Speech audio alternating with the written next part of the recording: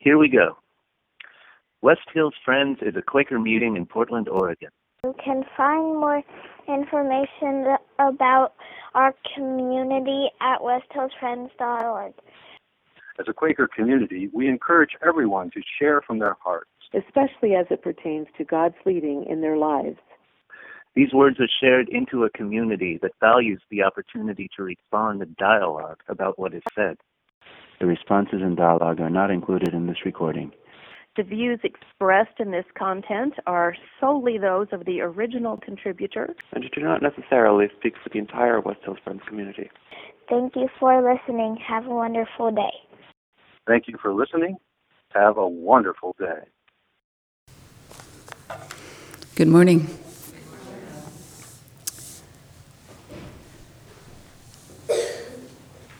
I just finished yesterday, co-facilitating a retreat, a courage retreat with my husband and another woman, Karen Nordoff.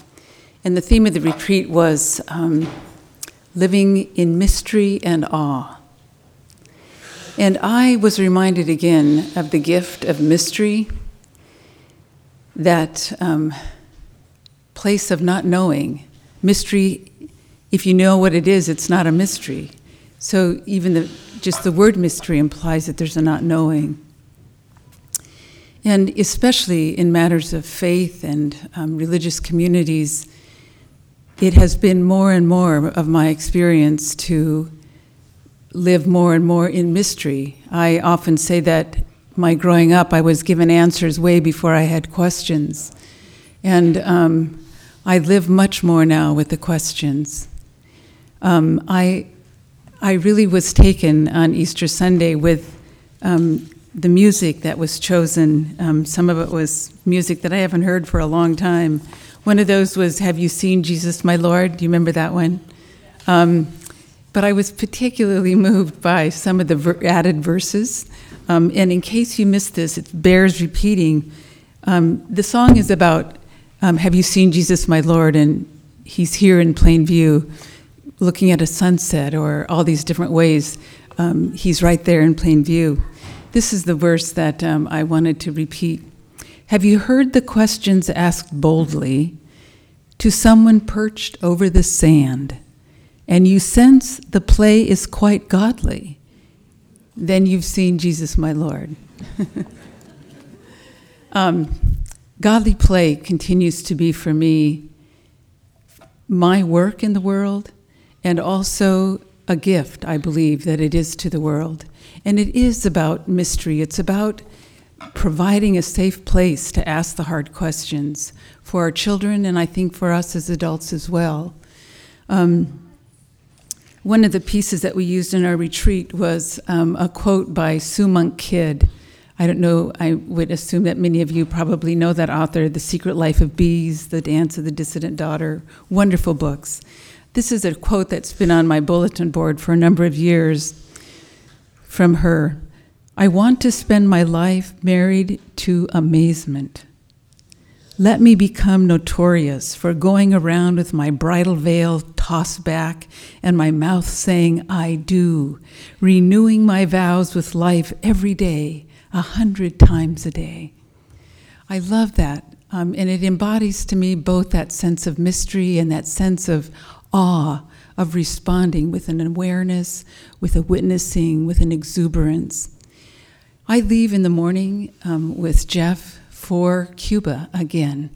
A little bit of that story that I want to just remind you of is a number of years ago, some friends from Cuba were visiting New England Yearly Meeting, and they were sharing with the Cuban friends some of the possibilities for religious education for their children. They had just come back from a godly play training and shared a godly play story with them. And the Cuban friend said, "This is what we want. We want this for our children." And there began a long journey, and so many people involved in it, with the translation of, especially the Quaker supplement of godly play called Faith and Play, was translated into Spanish. People really supported having that published and distributed. And they were looking for a trainer. They knew that they needed a trainer, so they wanted a trainer who spoke Spanish, who was a Quaker. It was kind of like my name in blazing letters over the door of this opening. And it's continued to be a remarkable journey. We went 2 years ago, and then from that we were invited to Mexico City. From Mexico City we were invited to Peru. From that we were invited to Guatemala and Honduras and El Salvador. And now we've been invited back to Cuba. Your participation, some of it's been very practical. You've bought my ticket to several of these trips, and again have paid for it for this trip. A care committee from amongst this community has been so vital in the development of this. And then just your ongoing support of me personally and the work of Godly Play here in this community. And I really, this morning, most of all, would just ask that you would, again, accompany us. I have a traveling minute that I'm taking to our friends in Cuba, and acknowledging that you, this meeting, really is sending me and are a part of this journey.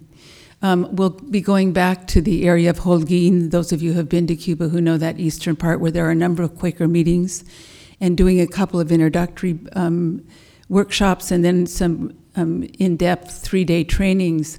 And then in addition, this time, we're going to go to Havana and do a Godly Play training with Quakers and Episcopalians at the Episcopal Cathedral in Havana, and possibly other denominations as well. So primarily, thank you. Thank you for the way that you continue to nourish and support me, and please pray for us as we do this trip. I feel like I'm asking for what Anne Lamott calls the 2 kinds of prayers. Thank you, and help.